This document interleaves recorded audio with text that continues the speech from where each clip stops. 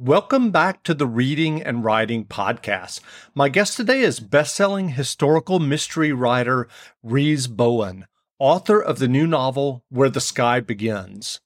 Rhys's novels have won over 20 honors to date, including multiple Agatha, Anthony, and Macavity Awards. In addition to her standalone novels, she currently writes two series, the Molly Murphy series and the Lady Georgie series. Rhys, welcome to the podcast. Oh, thank you, Jeff. Absolutely. Well, if someone listening hasn't yet heard about your brand new novel, Where the Sky Begins, how would you describe the novel?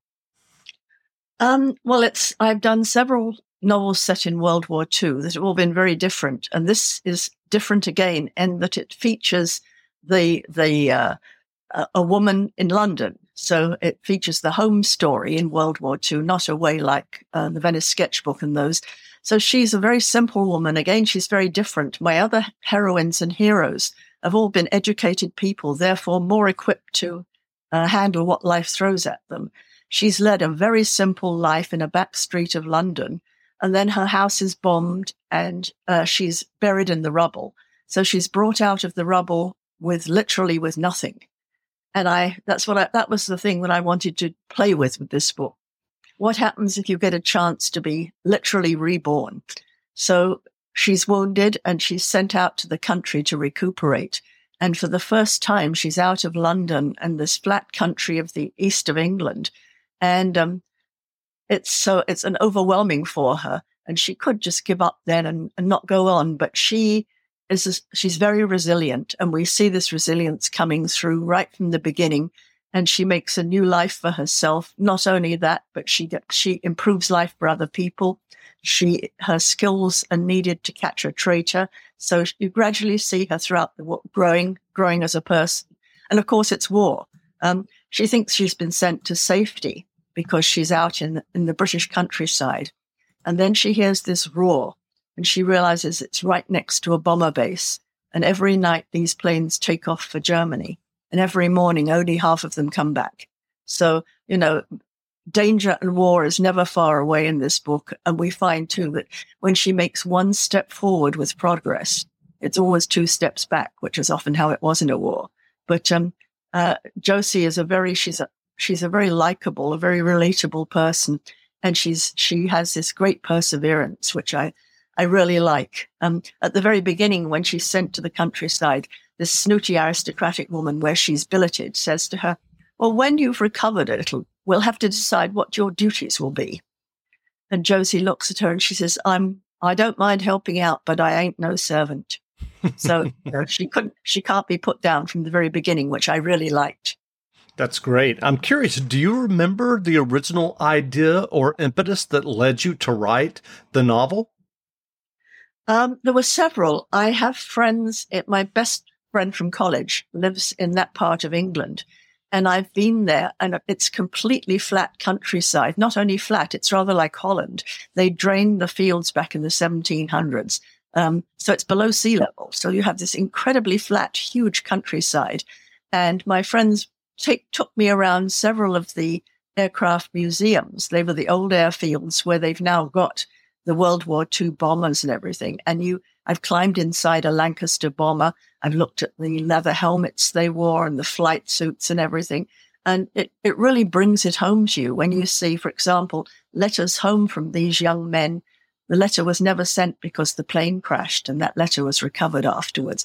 It really touches you, the fact that they were there. And the survival rate of a bomber pilot in World War II was 50%. And yet they kept signing up. So you have in the war, the one thing that comes through in all my World War II novels is that everybody was prepared to do their part. Even though it was going to be difficult, even though it was going to be dangerous, that whole feeling that this is evil, and if we don't all work together to stop it, it will swallow up the world. And I thought it'd be rather interesting to write about a character that was a huge stretch for me. She's uneducated. She's come from a very narrow little life in London, and she really has no expectations of life until she's given them. So I enjoyed spending time with her. That's great. Well, as you mentioned, you have written previous novels set during World War II. I'm curious, what kind of research did you do about World War II on the British home front as you were working on Where the Sky Begins? I've done quite a lot in the past because the very first novel I wrote on World War II was In Farley Field, was about a traitor among British aristocrats who was helping Hitler with the invasion. So I did quite a lot of stuff then. Over the years, I've acquired a lot of first-person accounts. I've got ration books. I've got World War II cookbooks. There used to be a museum in London, a World War II museum. I think they closed it, but it was literally a museum of the Blitz, and you could go in there and you saw pictures of the children being evacuated with the labels around their necks. And you could actually sit in a simulated room to know what it was like during the bombing, because the whole thing shook and these loud explosions and things. So I've had a lot of really good experiences on this. And then, of course, I went out to the bomber bases and I saw what these huge planes really looked like. Well, I wonder if we could go back to your original writing journey. What led you to writing and getting your very first novel published? My mother will tell you I wrote my first story when I was 4, so I think I was destined. I grew up, I was born in the middle of World War II, actually. I don't remember much because I was only a tiny child when it was over. But I was looked after by my blind great aunt, and she would tell me stories. And we would play games of pretend, so we were always somebody else. And I think I grew up thinking, okay, I'm always somebody else. I'm never me. I'm pretending to be so and so today, and that led to stories. And by my teens, I decided I wanted to be a movie star. So what I did was I wrote scripts for myself, so that when I was a movie star, I'd have all these scripts that would make me look wonderful. I have to say they were all incredibly tragic, and they all ended up with everybody sobbing and dying and everything. But so I think writing was something I always intended to do. I mean, not as a profession. I don't think you ever thought about writing as a profession. But right after college, I went into BBC drama in London. So I was working on all these lovely plays in the BBC. But I found myself thinking, if I'd written this play, I wouldn't have ended it that way. So I went home and I wrote a play. And with the bravado of a 22-year-old, I walked down the hall to the head of drama and I said, I've just written this play. And about a week later, he called me in and he said, we really like this. We're going to do it. So that was my first attempt.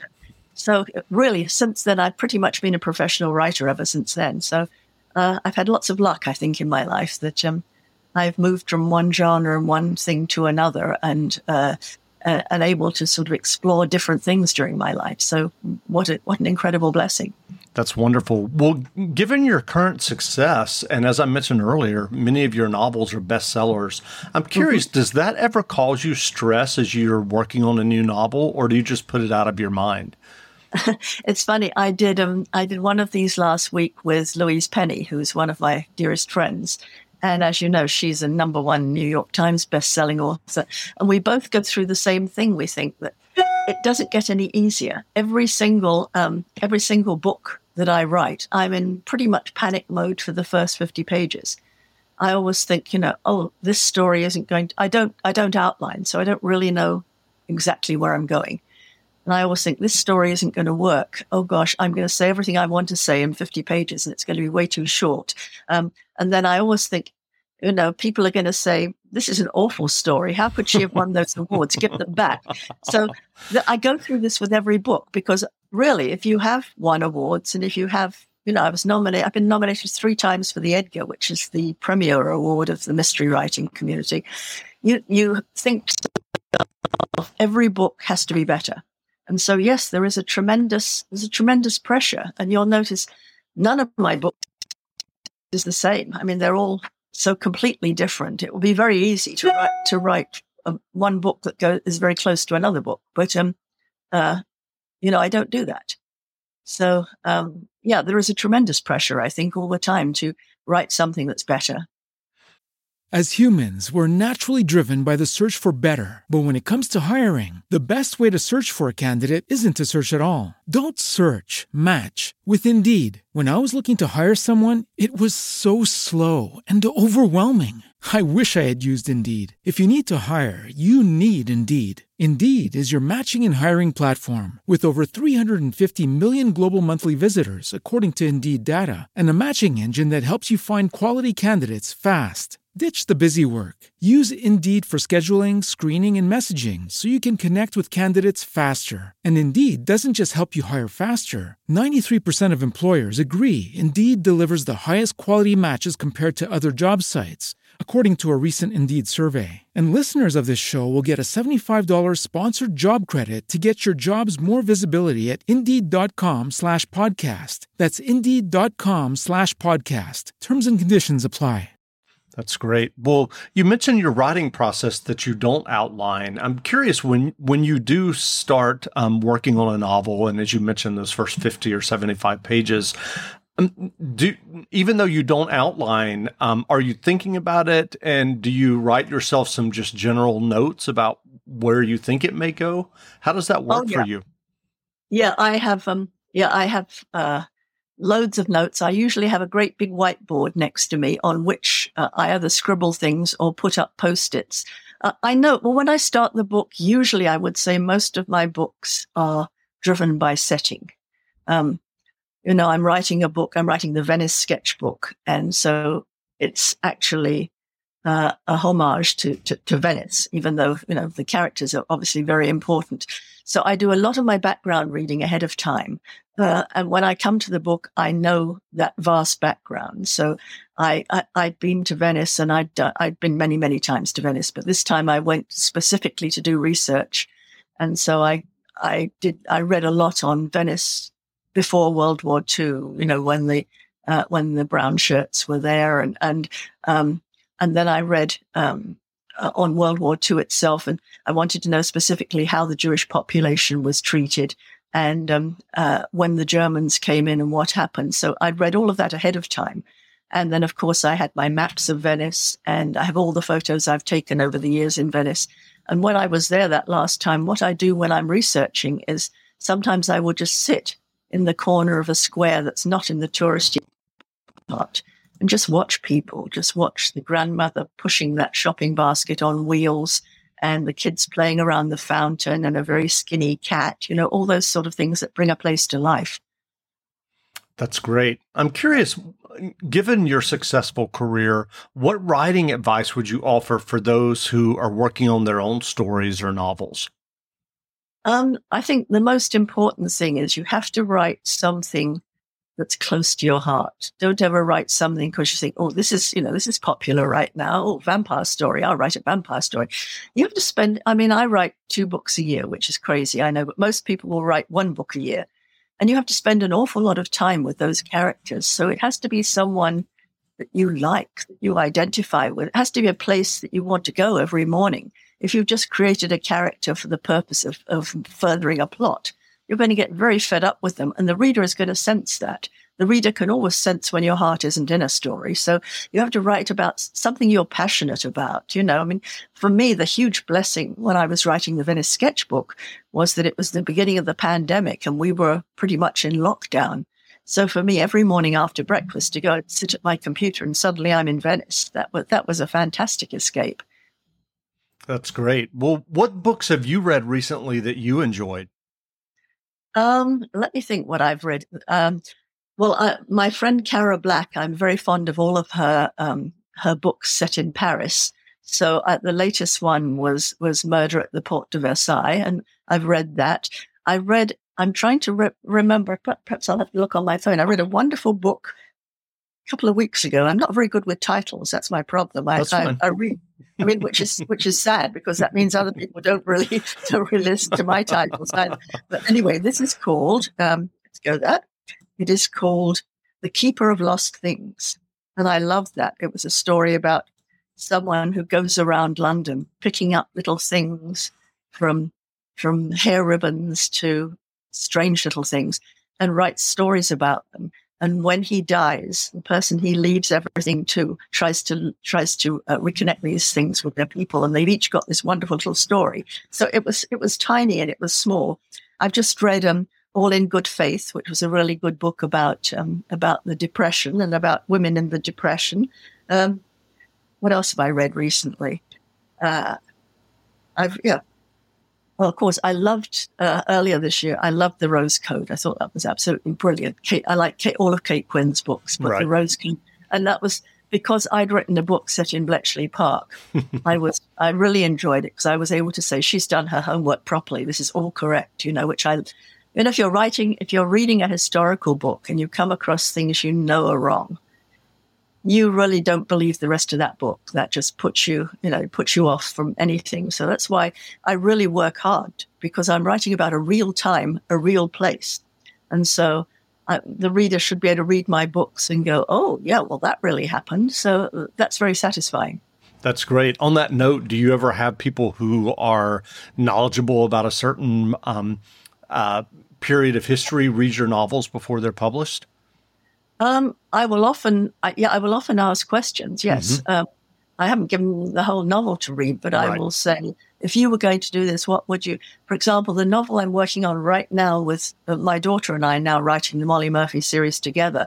We're setting it in the Catskill Mountains, and it's just the very beginning of the Jewish bungalow colonies there. Mm-hmm. And I have a very good friend in New York whose family has been in New York for a couple of 100 years, who's very well connected. And she's amazing, because I said, so I'm going to set this in the bungalow colonies and I'm going to run it by you to make sure everything's correct. And she goes, well, of course, I know Grossinger's grandson. So, that's helpful to start with.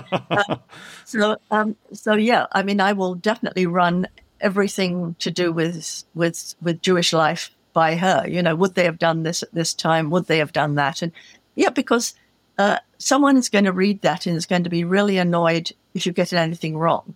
I was told once the only things you have to worry about getting really wrong are guns and trains, because people are fanatical about those. And it's true. I once wrote this book in which Molly Murphy has to go from New York to San Francisco by train. And the only purpose of the train was getting her from A to B. And I had her stop at the station in Reno, and it's freezing cold, and she goes out to get a coffee on the station. And I had someone write to me and say, do you not realize that particular train would have taken the Winnemucca Cut and wouldn't have stopped in Reno? Like, did it matter? But it did to him. Exactly. Well, where can people find you online if they'd like to learn more about you and your novels and your latest novel, Where the Sky Begins? I'm pretty much, first of all, I have a website, which is just Rhys Bowen, RHYSBOWEN.com. So that's my website. I'm very active on Facebook, and you will find me. My author page is Facebook, and then it's author Rhys Bowen. I'm on Twitter at Rhys Bowen. I'm on Instagram at author Rhys Bowen. I haven't yet ventured into TikTok. I don't think I dare tread there. It's a bit too scary. I did say to one of my granddaughters, who's a teenager, I said, could you help me do things with TikTok? But I think she doesn't want to get involved with a grandmother, so probably not. That's great. Well, again, we've been speaking with best-selling historical mystery writer Rhys Bowen, author of the new novel, Where the Sky Begins. The novel is available now, so go buy a copy. And Rhys, thanks for doing this interview. Well, thank you so much, Jeff. I've had a good time. Wonderful.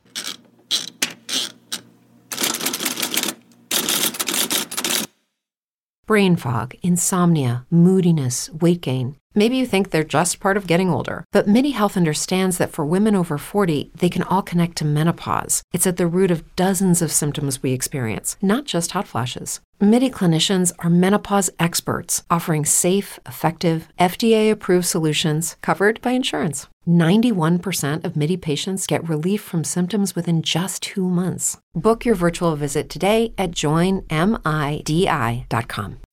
As humans, we're naturally driven by the search for better. But when it comes to hiring, the best way to search for a candidate isn't to search at all. Don't search, match with Indeed. When I was looking to hire someone, it was so slow and overwhelming. I wish I had used Indeed. If you need to hire, you need Indeed. Indeed is your matching and hiring platform with over 350 million global monthly visitors, according to Indeed data, and a matching engine that helps you find quality candidates fast. Ditch the busy work. Use Indeed for scheduling, screening, and messaging so you can connect with candidates faster. And Indeed doesn't just help you hire faster. 93% of employers agree Indeed delivers the highest quality matches compared to other job sites, according to a recent Indeed survey. And listeners of this show will get a $75 sponsored job credit to get your jobs more visibility at Indeed.com/podcast. That's Indeed.com/podcast. Terms and conditions apply.